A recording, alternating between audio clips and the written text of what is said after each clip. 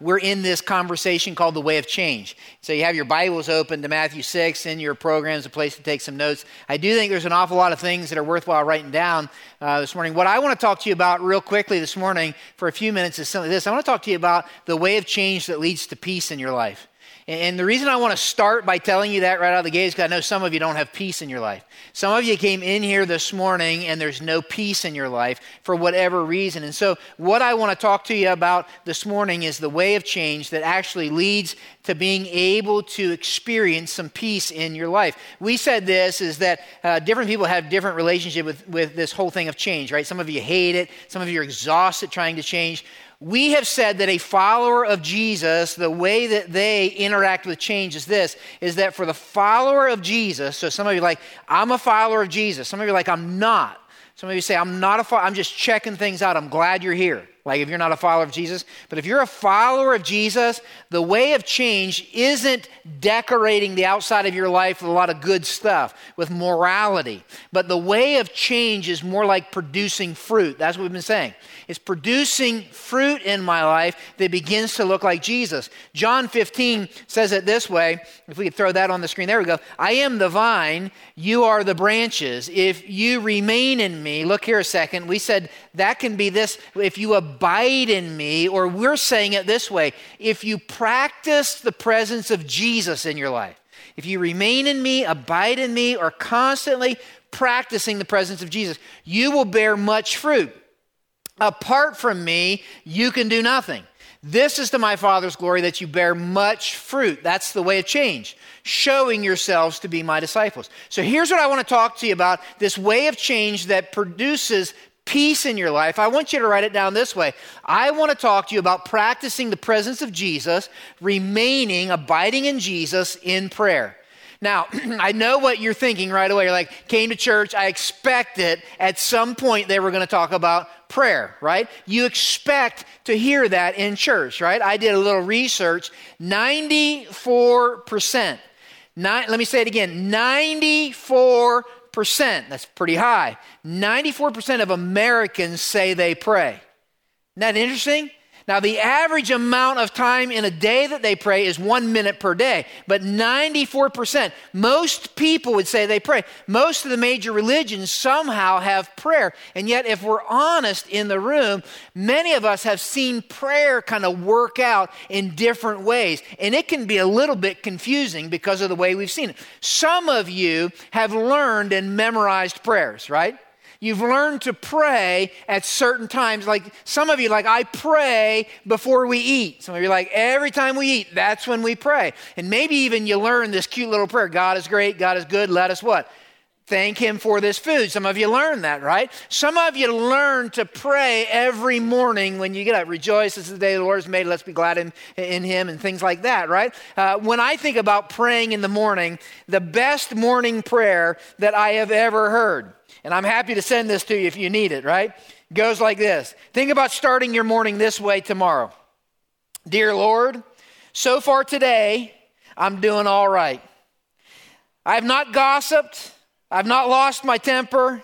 I've not been greedy. I've not been grumpy. I've not been nasty, selfish, or self-indulgent. Lord, I haven't whined. I haven't complained. I haven't cursed. I haven't eaten any chocolate today. Lord, today I haven't charged anything on my credit card. But Lord, I'll be getting out of bed in a minute, and I think I'm going to need some help after I get out of bed. Amen? That's a great way to start the day. Some of you learned to pray because your parents put you to bed at night and they taught you prayer. Now I lay me down to sleep. Some of you kind of learned that, right? I pray the Lord my soul to keep. And if I die before I wake, which is kind of weird to pray over a kid, but if I die before I wake, I pray the Lord my soul to take. I found a different option of that. See if this wouldn't work. I'll send it to you if you need it, right? It says this, now I lay me down to sleep. I pray the Lord my shape to keep, right? Please no wrinkles, please no bags. Please lift my backside before it sags. Don't send me an email on that one, all right? Please no age spots, please no gray. As for my belly, please take it away. Amen, right? Please keep me healthy, keep me young, and thank you, Lord, for all you have done, right? I mean, there's all kinds of ways we learn. Some of us learn to pray Hail Mary prayers. Like, what is that, right? Well, Hail Mary prayers, when everything else fails, I do what? I pray. And some of us, that's how we learn to pray. Some of us, we learn to pray, and your grandma had this grocery list of prayers, right? And so she had a notebook full, and she prayed for everybody under the sun. So that must be what prayer is. Some of you, there's a prayer that's very near and dear to your heart called the Serenity Prayer. And if you're not familiar with the Serenity Prayer, it goes like this: God, grant me the serenity to accept the things I cannot change. If you know it, say it with me out loud. Courage to change the things I can, and wisdom to know the difference. I found an alternative to that one. See if this one doesn't work for you. Lord, grant me the serenity to accept stupid people the way they are, courage to maintain my self-control, and wisdom to know that if I act on it, I'll go to jail. If you need that one, you might want to write that one down too, right? But here's the fact of the matter is there's all kinds of ways in which we maybe have learned to pray. When you look at the Bible, here's what I want to do. I want to talk to you about prayer. It's so important. It is the pathway to peace in your life. And when we look at Jesus, Jesus prayed a lot. In fact, if we could just do a survey, you don't need to turn there, just look at the screen. If you just take a survey of the book of Luke, in Luke chapter 3, here's what it says. When all the people were being baptized, Jesus was baptized too, and he was, say the word out loud, he was what? Praying. Heaven was open, the Holy Spirit descended on him in bodily form like a dove. At Jesus' baptism, he prayed. Luke 4, at daybreak, Jesus went out to a solitary place.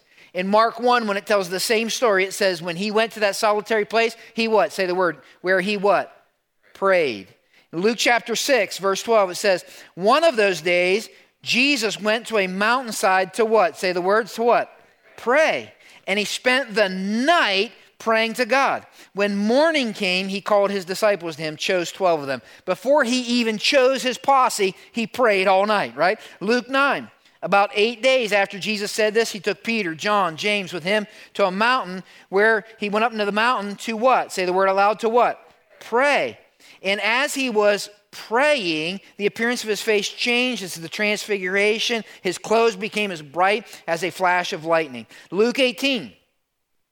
Then Jesus told his disciples, that's just his followers, a parable, that was a story, to show them that they should always what? Say it out loud. Pray and not give up. When you look at Jesus' life, he prayed. He went to the garden before they were going to crucify him. What did he do in the garden? He prayed. On the cross, guess what Jesus did? He prayed. There is a whole chapter of the Bible that is just Jesus' prayer, John 17.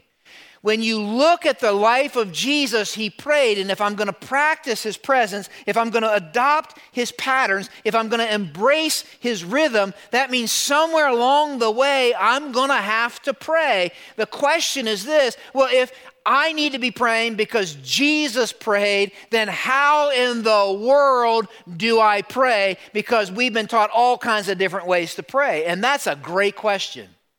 It's such a great question that his disciples, the only time that I could find in the Gospels where they asked Jesus how to do something, they didn't ask him how to do miracles. They asked him how to what? Pray. In fact, in Luke 11, here's what it says. One day Jesus was praying in a certain place, and when he finished, one of his disciples said to him, what? Lord, teach us to what? Say it out loud. Pray. So here's what I want to do this morning. I simply want to lean into that a little bit. You have your Bibles open to Matthew 6. And I want to answer 3 questions. Here's the first one. I want to learn from what Jesus taught them. What did Jesus teach about prayer? I think, look here a second. We're going to look at something familiar in a way that maybe is unfamiliar. Like for some of you, we're going to look at a teaching of Jesus that some of you have memorized, but you've never maybe taken the time to say, what in the world's going on in there? So we're going to look at that. What did Jesus teach about prayer? Second, I want to say, why is it so important? And I think at that point, it's going to all of a sudden dawn on us, well, what is prayer? It's not just simply a religious decoration, but it's the way I practice the presence of Jesus in my life. And then I want to simply get practical. How can I begin to practice prayer in my life? And I want to share a story. I'm going to give you I want to share a story with you that I hope you won't forget, that will help you with prayer. Let's start here. What did Jesus teach about prayer? What did Jesus teach? Well, we're going to look at Matthew 6 because there's some things that Jesus taught about prayer in response to this question, teach us how to pray. So you have your Bibles open. If you don't feel comfortable using a Bible, you can look at the screen. But we're going to begin verse 5. So look at verse 5. Here's what it says. And when you pray. Now let me say this to start with. Jesus assumed his followers would pray. He assumed his followers would pray. So let's just start there. He says, when you pray, he says, don't be like the hypocrites. He kind of starts negative. For think professional prayers, think really religious guys. These hypocrites, they love to pray standing in the synagogues and on the street corners to be seen by others. Truly I tell you, they have already received their reward in full. Verse 6, but when you pray, because I assume you're going to pray, go into your room, close the door, and pray to your Father who is unseen. Then your Father who sees what is done in secret will reward you. Here's what Jesus is saying. Let's stop for a minute, make observation, and write something down. Jesus assumes his followers are going to pray. But Jesus wants you and I to know something, that we, you ready, can pray wrong. You got to get that. He starts negative. You got to see that in there. And he wants us to know we can pray wrong. And the first thing he says is don't pray like the hypocrites, those religious professional prayers. And what Jesus is teaching is this. If you're taking notes, I would write this down. He says this, don't pray to the wrong audience. Don't pray to the wrong audience. How do I know if I'm praying to the wrong audience? Let me give you 2 ways to know that. I can tell if I'm praying to the wrong audience if when I'm praying, I'm trying to impress you. If when I'm praying, listen, I was talking to a guy earlier today and he was saying, hey, why is it that people get so nervous when somebody asks them to pray? And I honestly think the reason for that, right? Some of you are like, man, don't ever ask me to pray at family functions or like that. I think the reason is because we're afraid we're going to sound stupid. We're not going to sound like, in fact, I had somebody say to me one time, this is what they said to me, hey, would you pray? I said, I'm happy to pray. And they said, well, we want you to pray. And here's what they said to me, because you're a good what? Prayer. Of course, you're a preacher, right? You're a good prayer. What Jesus is saying is, that's silly. He's saying, when that becomes the goal, you're praying to the wrong audience. It becomes a decoration, like, well, I'm a good prayer. I hope they ask me to pray. Oh, they look at what I said when I prayed. See, when I pray and I want to impress you, prayer is talking to the Father, talking to the wrong audience. The second way I can know I'm praying to the wrong audience is if I'm not just trying to impress you. You ready? Because see if you've ever experienced this. But if I pray and I'm trying to impress something on you. You ever been with somebody who prayed that way? They preach a sermon in their prayer. Don't look at them, but they preach a sermon every time they pray. Like you might be struggling with something. Maybe you haven't been to church in a while. Oh, Lord, I pray that we would see the importance of going to church every week. And they all of a sudden start praying for everything you're struggling. You ever been with somebody like that? Yeah. When I pray listen, might be good intentions. You want good things for that person, but that's not what prayer is. That's what Jesus is saying. He doesn't stop there. He's equal opportunity. Look what he says. We're just kind of going through this verse by verse. Verse 7. When you pray, because I assume you're going to pray, he says, don't keep on babbling or repeating over and over and over again like pagans. That's simply unchurched, irreligious people. For they think they'll be heard because of their many words. He's saying, don't be like them, for your Father knows what you need before you ask. Here's what he's saying. He starts with these 2 negatives. He said, don't talk to the wrong audience. And he says, don't pray with wrong expectations and motives. That's what he's saying. He's saying that's the way pagan people do, irreligious people. They think that if they keep saying it over and over and over and over and over and over and over and over, they'll get God's attention. You ever been with somebody like that? Like I just keep over and over the same prayer. I repeat the same prayer. I keep saying the same thing. Some of you are raised that way. The religion you were raised in, just keep saying the same thing over and over, and maybe I'll get God's attention. Prayer is not me saying the same thing over and over again to get God's attention. Prayer is recognizing I have God's attention. It's different. which leads Jesus to say this. Look at your Bibles. Here's what he says, verse 9. This, then, is how you should pray. And then he kind of begins to give us a model. This is not something he says, I want you to memorize and pray every time you pray. He said, I want you to understand about prayer. And I want you to see there is power in here. And look here a second. And not everything he says in here is going to be easy for us to hear. We okay with that? Shake your head. We okay with that? Yeah, it is. Not everything's going to be easy to hear. Look what he says first. He starts by saying, you got to start with the right audience. He says, this is how you should pray, our Father. The audience of my prayer is our Father in heaven, hallowed be your name. Here's what he's saying. If you and I want to pray in a way that focuses on this end of the branch, not a decoration, but focuses on this end of the branch, it starts with recognizing the audience of our prayer is our Father in heaven. I would write it down this way. Prayer, Jesus wants us to know, prayer is a conversation. It's not a religious ritual. It's a conversation that stems from a relationship with God as my Father. That's what prayer is. Please, some of you are like, stay with me on this. The place prayer begins is with a relationship with God. That God is inviting us into a relationship with Him. The reason this is so important, friends, is I meet people all the time and they all want me to know, Pastor, I pray. I'm a praying man. But when I begin to talk to them about their relationship with God that can only come through Christ, that's a different story. Prayer starts with a relationship that God loves us, that Jesus died for us. And the only way, listen close, for me to have a relationship with God as my Father is through Jesus.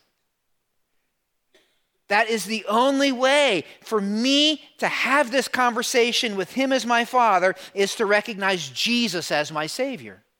And that's what Jesus is saying. He's like, start this way. It starts by a relationship. And then he says this word we never use, hallowed.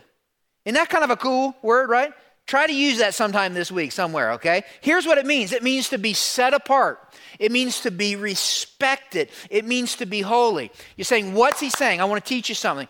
Here's what he's saying. He's saying, when you pray, when I pray, we are talking, having a conversation with our daddy. Now listen close. I want you to remember how I'm going to say this. And he wants you and I to know this. Our daddy, God, is a big deal. That's what he wants us to know. That's the easiest way for me to say it so you'll remember it. In fact, he wants us to know he's not just a big deal. He is the whole deal. That's what he wants us to know. Think about it this way. You ever think about what it would be like to have LeBron James as your father? Whatever you think about him as a basketball player and the fact that he left Cleveland, let that alone for a second, okay? But I've watched documentaries, and so he's got kids, and imagine these kids when they're little, when LeBron James is daddy. That's who he is. And you'll see pictures of him. He's the guy who's sitting on the couch drinking a Sprite or whatever he's drinking, right? And they're running and jumping on him and wrestling and shooting basket. He's daddy, daddy, daddy, daddy. Imagine, stay with me on this example, when they got old enough to go to the arena. And all of a sudden, they hear the PA announcer say, and now from Akron, Ohio, 6'6", whatever, starting forward for the LA Lakers, used to be Cleveland Cavaliers, Miami Heat, whoever he plays for, right? LeBron James. And the whole place goes crazy.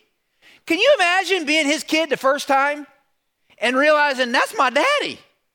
That's my daddy. I was just jumping on his lap last night, and this whole place is freaking out. Can you imagine realizing, like, my daddy, the daddy that I'm watching shave in the morning, my daddy is a big deal. That's all Jesus is saying. That he wants us to realize when we talk to God, our daddy is a big deal. That when he speaks, mountains tremble. When he speaks, millions of angels lean in to listen. When he speaks, all of creation sings. That's all Jesus wants us to know. That prayer is intimacy with the Almighty. For some of us, this rearranges our prayer life. I write it down this way. Prayer is an experience of both awe and intimacy when I talk to God as my Father. Prayer is experiencing both awe and intimacy when I talk to God as my Father. You see, here's why it's important. Listen close. Some of you, you're like, I pray. But for some of you, prayer is all about intimacy and there's no awe. So you love the fact that God is your daddy. And so what happens when prayer is all intimacy and no awe, here's what happens. You ready? We get flippant with our prayers. Yo, God. You ever been with somebody pray like that? Hey, big guy upstairs. My big pal in the sky. God is not your big pal in the sky. That's what Jesus said. It's not like you and me, right? You see, what happens when I have all intimacy and no awe, I forget who I'm talking to. I shared this several years back. For some reason, it stuck with some of you, and some of you weren't here. But I had one of my kids who that's the way they would address me. You know, they got to a certain age, and I will not sell this kid out and tell you who it is, but he's pastoring over at Barberton right now. But so God's worked, right? But I remember he got to this certain age, and he's just testing the limits, like with Dad. And I remember him walking in the house. I remember the day it happened. He's like, "Hey, dude," is what he said. And I remember that and I remember what I said to him. I said, "You know something, buddy? I am not your dude. I'm not your dude. I'm your dad. Like I love you. We're going to wrestle, but there's this intimacy, but I'm not just your dude. I'm not that's not what I'm." For some of us, that's prayer. It's like, yo, dude, and he's not our dude. He's our daddy, right? For others of us, we err on the other side. It's all about experiencing oh God, the powerful. And so what happens is our prayers are all about awe, and there's no intimacy, and so our prayers are cold. There's no relationship. And I think Jesus, in masterful fashion, just says, hey, you want to know something? Like this whole idea of prayer is all about this experience of awe and intimacy. Our daddy's a big deal. Then he goes on. This next thing he says will change the way you pray. This verse we could stop. Verse 10. Jesus says, your kingdom come, your will be done on earth as it is in heaven. Listen close. This will change the way some of us pray. Jesus starts out saying right audience and then right attitude. And he says prayer does not start, hey, God, guess what? I need a da-da-da-da-da-da and my grocery list. But prayer, Tim Keller says it this way. Tim Keller says prayer, can we throw that up there? There we go. Prayer is the continuation of a conversation that God has already started. That's what prayer is. That somehow prayer is recognizing our Father is a king who has a kingdom. That our Father is a God who has a will. This will clear up why some of us are frustrated with prayer. Because for some of us in the room, we see prayer as like this cosmic vending machine.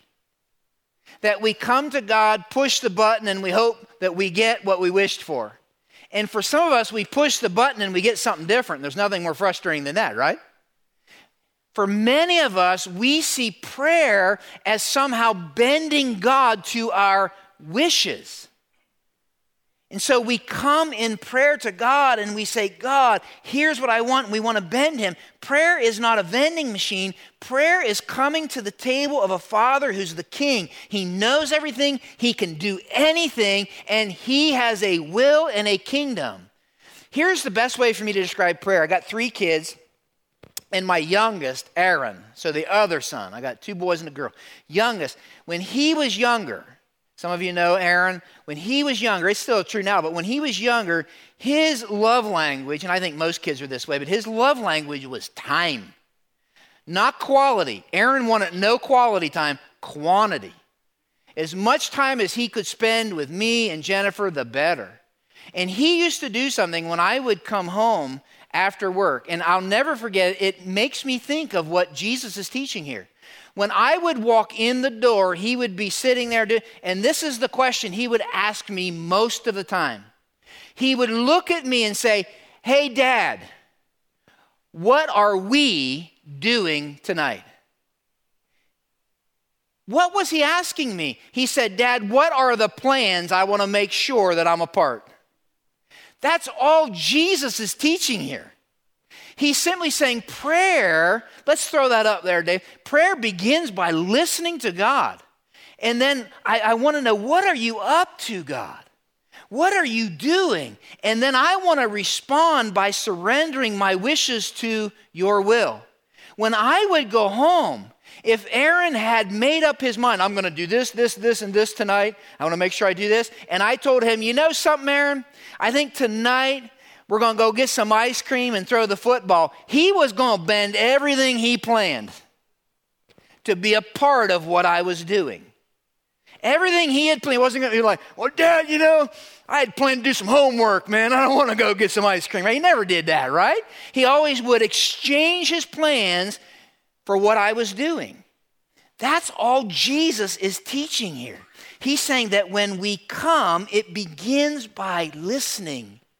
The reason some of us struggle, listen. The reason some of us struggle in prayer is we never have taken the time to listen to what God's doing. And this is why our prayers sound like American middle class prayers. God bless me, keep me safe, I don't want any pain, and a little extra money would be great. Instead of like a kingdom prayer. God, I recognize you're a king, you own it all, and that you have a will, and you've expressed that will, and I want to hear what that will is, and then I want to bend my wishes to your will.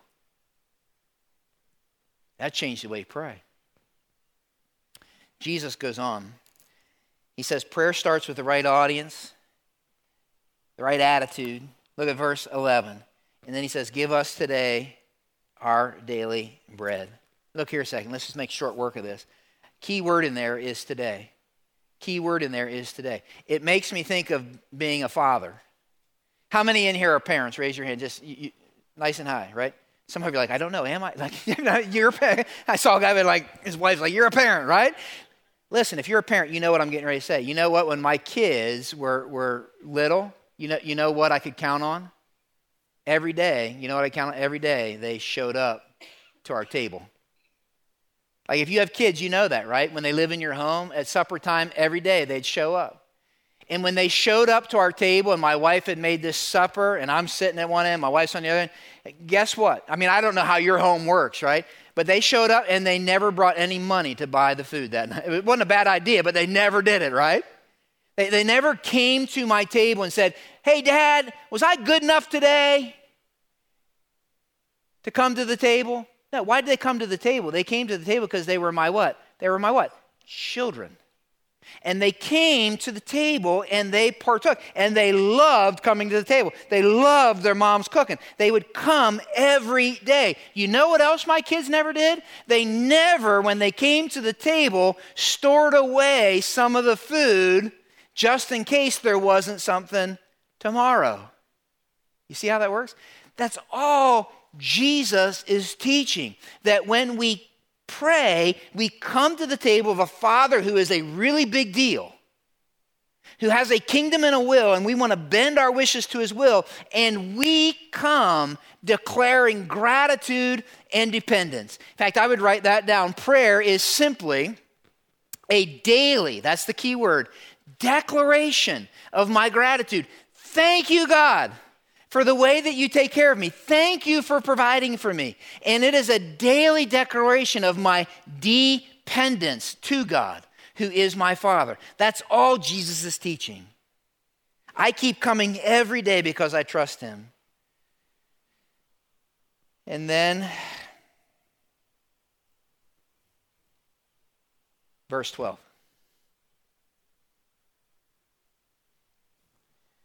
In verse 12, Jesus says, after give us today our daily bread, he says, and forgive us our debts as we also have forgiven our debtors.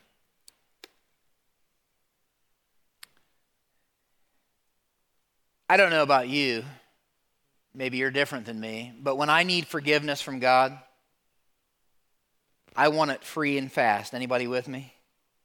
Just shake your head like you're with me. You with me? Because if you're not there, man, we need to talk. Like when I need God to forgive me, it's like, oh man, I need that fast. I want this guilt. I want it off. I want it away and free. I love grace. Thank you for grace. Thank you for mercy. But when it comes to forgiving others, sometimes I'm not so fast and sometimes it's not so free. And I'm fascinated with the fact that Jesus in this prayer connects them. You see, the prayer starts, and you need to come back in 3 weeks. We're going to dig into this. The prayer starts with saying, I want to come before my Father in an act of confession. Now, I want to teach you something. Here's what Jesus is saying. When I come before my Father who sits at the head of the table, I am coming. Listen close. My dad was this way. I was this way as a dad. I'm coming before a Father he already knows. He already knows the worst thing you've done. He already knows the worst thing you've thought about this morning. He already knows the habit you can't break. He already knows the things that your wife or your husband or no one else knows. He already knows. Your daddy is a big deal. He knows. He already knows. And here's what Jesus is teaching. That prayer is coming into the table and presence of my Father and not informing him of anything. That's not what confession is. But confession is me agreeing with him about something. And saying, you know, and here's what I want to say. What I am doing, what I am thinking, I'm going to come into agreement with you on that. I'm bringing into the light of agreement, not the light of information. He already knows. And so Jesus says this when we come and we confess. But he doesn't just say we confess. Look back at verse 12. Forgive us our debts as we have what? Say it out loud. Forgiven our debtors. You jump down 2 verses. For if you forgive other people when they sin against you, your heavenly Father will also forgive you. But if you don't forgive others their sins, your Father will not forgive your sins. Oh boy. What is he saying? I would write it down this way. Long statement, leave it up there a while, David. Prayer is agreeing with my Father that I need his forgiveness. But he doesn't stop there. That's good. By the way, come back in 3 weeks. Like, I'm not coming now. Come. It'll be a hard sermon, but come. By reflecting with my Father on how I extend forgiveness to others. I think the point is this. None of us would feel real comfortable right now saying, God, would you please forgive me the way I'm forgiving my wife? God, would you please forgive me the way I'm forgiving my husband? God, would you please forgive me the way I'm forgiving my neighbor? None of us would probably feel great about that. Because some of us are having a hard time forgiving. And Jesus connects the two. What he's saying is this. You're saying, help me understand this. I'd be happy to. Here's what he's saying. It is, ready? It is hard for me to come to the table with my Father at the head and ask him for grace and mercy and forgiveness while I kick my brother and sister under the table. That's what he's saying. And then he says this. Can we say this before we end? Like, can we say, some of you grew up memorizing this prayer? This is commonly known as what? The what? Say it louder, the what? I think that's a bad name for it. I'm going to mess up some of y'all's plaques. Right? I really think it's a bad name for it.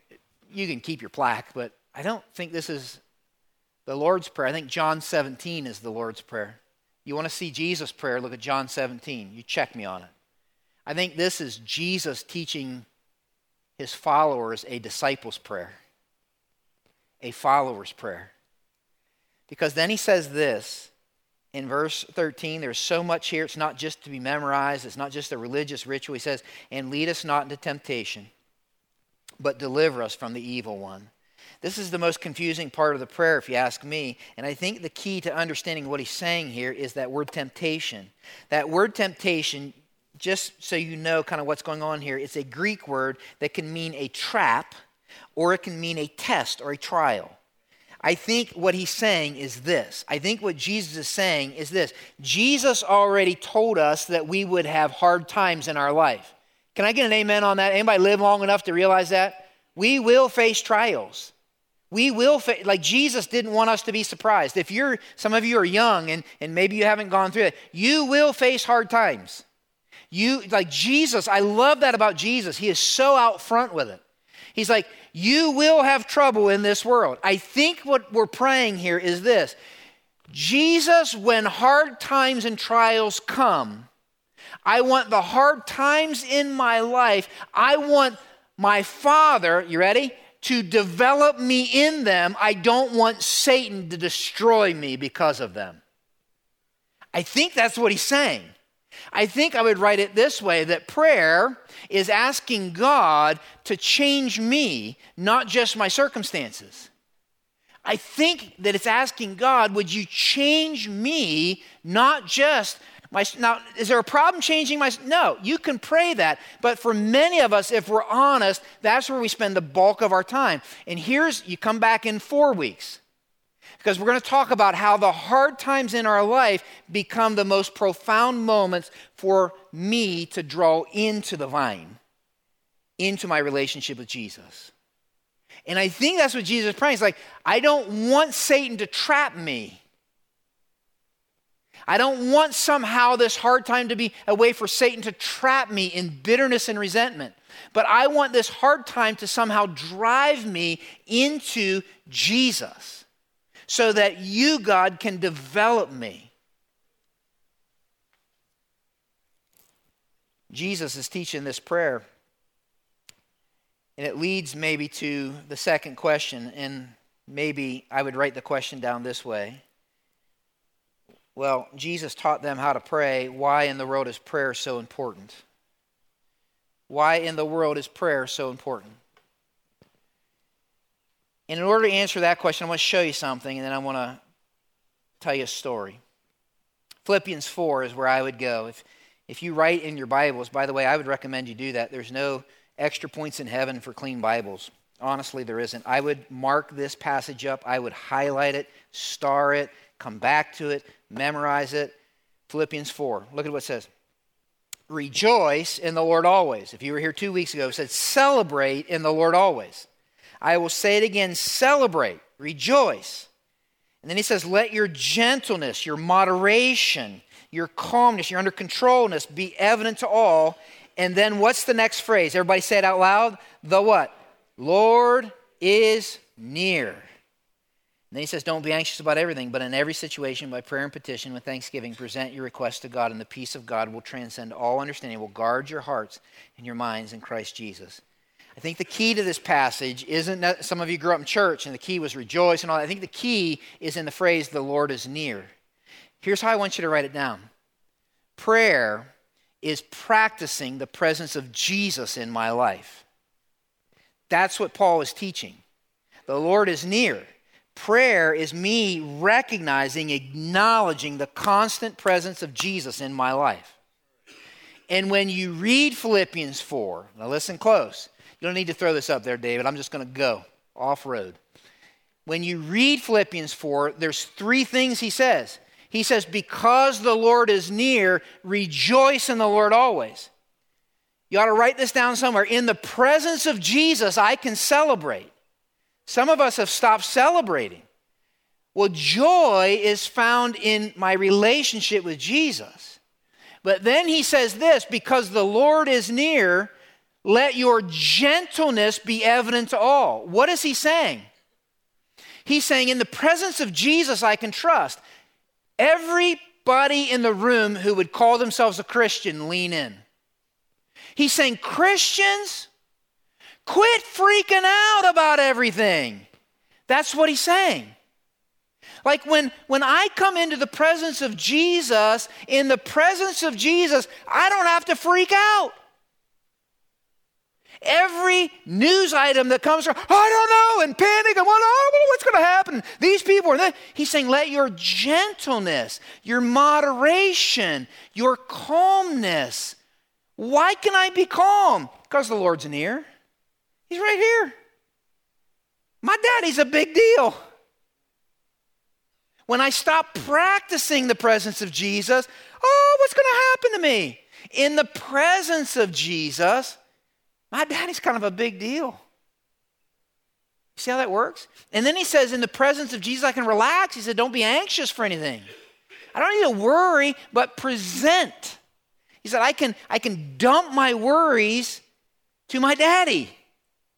Back in 1 Peter, he says, cast all your cares on me. Why? I care for you. You see, then he says, when that happens, this peace of God that transcends understanding, people won't understand it. Guards your hearts. What's he saying? I would say this: practicing the presence of Jesus in prayer is the pathway to peace in my life. Honest to goodness, guys, if you think about it, it's when I practice the presence of Jesus in prayer, it's the pathway to peace.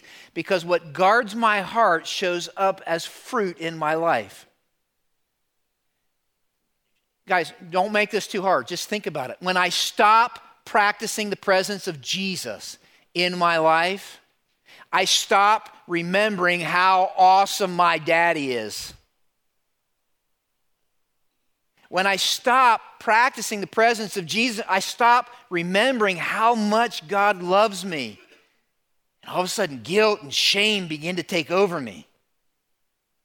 When I stop practicing the presence of Jesus in my life, it becomes about my wishes and what I want. And I get mad at God because he's not coming through the way I want. I got no peace. When I stop practicing the presence of Jesus in my life, all of a sudden, instead of gratitude and dependence, there's discontent and complaining. No peace. When I stop practicing the presence of Jesus in my life, I forget how much I've been forgiven. And when I forget how much I've been forgiven, I find it hard to forgive. And there's resentment.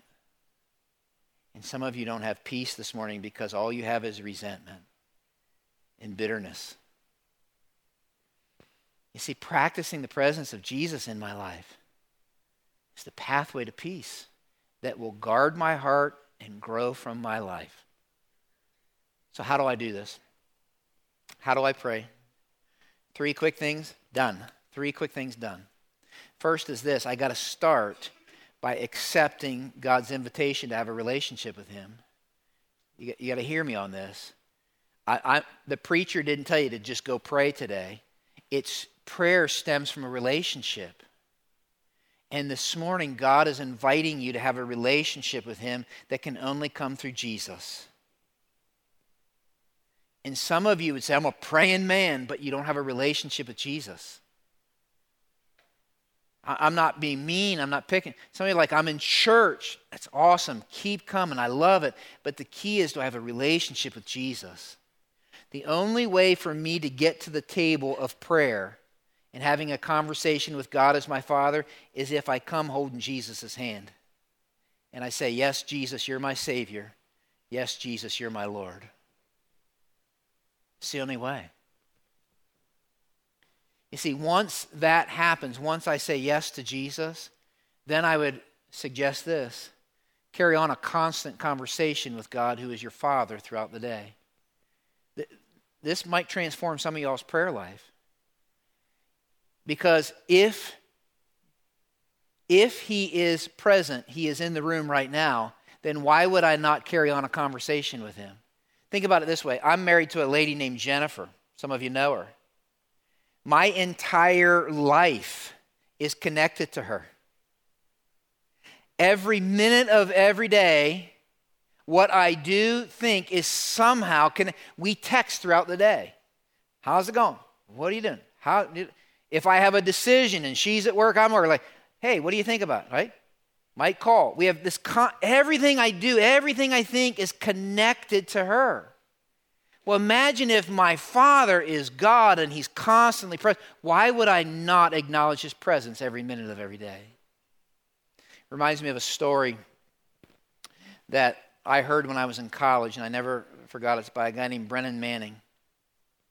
Some of you might know that name, some of you, it doesn't matter, but he's talking about a man who was in the hospital, sick, deathly sick. the man's daughter would go visit him. But she asked the new pastor in town to go visit her dad. The new pastor showed up to the hospital room. The man was propped up in his bed, and the pastor recognized over in the corner was an empty chair. The pastor said to the man in the bed, the daughter wasn't there, said, "Oh, you were expecting me. Your daughter told you I was coming."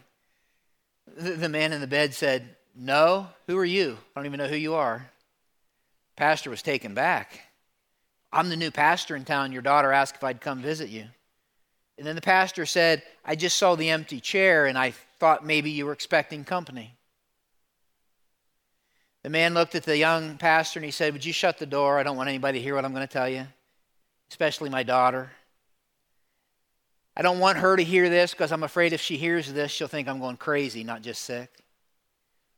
He said, "But years ago, preacher, I would hear people talk about prayer, and I thought that's something I can never do. That's something that's so beyond me. That's something that religious people do." Until one day I heard a guy explain prayer this way. He said, "If you want to think about prayer, just get in your room, place an empty chair across from you, and begin talking to Jesus who's in the room." And he said, "I began doing that." He said, "It transformed my prayer life." He said, "I have constant conversations with Jesus." And he said, "It helps me to put an empty chair just so I'm like, there you go, Jesus." He said, "So I asked the nurses to place an empty chair in my hospital room so that I could talk to Jesus in my final days." The preacher was overwhelmed by the story. He said, "What an incredible story." And he prayed with the man and left. The next day, the man's daughter came in and shared a moment, and she went to the store to run some errands. When she came back, her father had passed. She called the young preacher. She said, "I just want you to know that my daddy passed away." The young preacher said, "Did he go in peace?" She said, "I shared a moment with him earlier today. He kissed me on the cheek, told me a corny joke, and then I went to the store. And then when I came back, I found my father dead." But she said, "Preacher, there's something really weird. I don't understand it, and I don't know what to make of it." She said, "When I walked in the room, my daddy was partway out of his bed, and his head was laying in that empty chair." That was a man for whom conversation with Jesus was real. Because literally in his final moments, he decided, "I'm just going to lay my head in the lap of the one I'm following." You see, for some of you, I don't know what prayer is. It's so out there. It's like, and literally, maybe you just need to grab an empty chair. Maybe you need to have that empty seat on the way to work and have a conversation. Constant conversation. Which leads to the last thing I would say, and that's this. I would plan to have a deliberate conversation with God, who is your Father. In my relationship with Jennifer all day long, we're constantly communicating. But my wife and I plan times to have deliberate conversations. We would be in deep weeds relationally if we didn't. And I would look at you and say, plan a time to have a deliberate conversation with God. And follow the teaching of Jesus as you do. For some of you, maybe that's the first thing in the morning. For some of you, maybe it's planning a walk every day. For some of you, maybe it's the last thing at night. For some of you, maybe you need to plan a retreat with Jesus. I don't know. For others of you, you fill in the blank. But to have deliberate conversation, it is the pathway to peace. It is the way to abide, practice the presence of Jesus. And so, our Father, you are our daddy. And we acknowledge that you are the big deal. And we believe that you're a king with a kingdom and you have a will, and we want to listen well so that we can respond and surrender our wishes to your will. We are so grateful for the way you take care of us, and we believe you own everything. So thank you for your provision, and we trust you. Forgive us for demanding forgiveness from you without extending it. And would you help us to forgive others from the overflow of how you've forgiven us? And some of us in this room are going through a really hard time. It's a trial right now.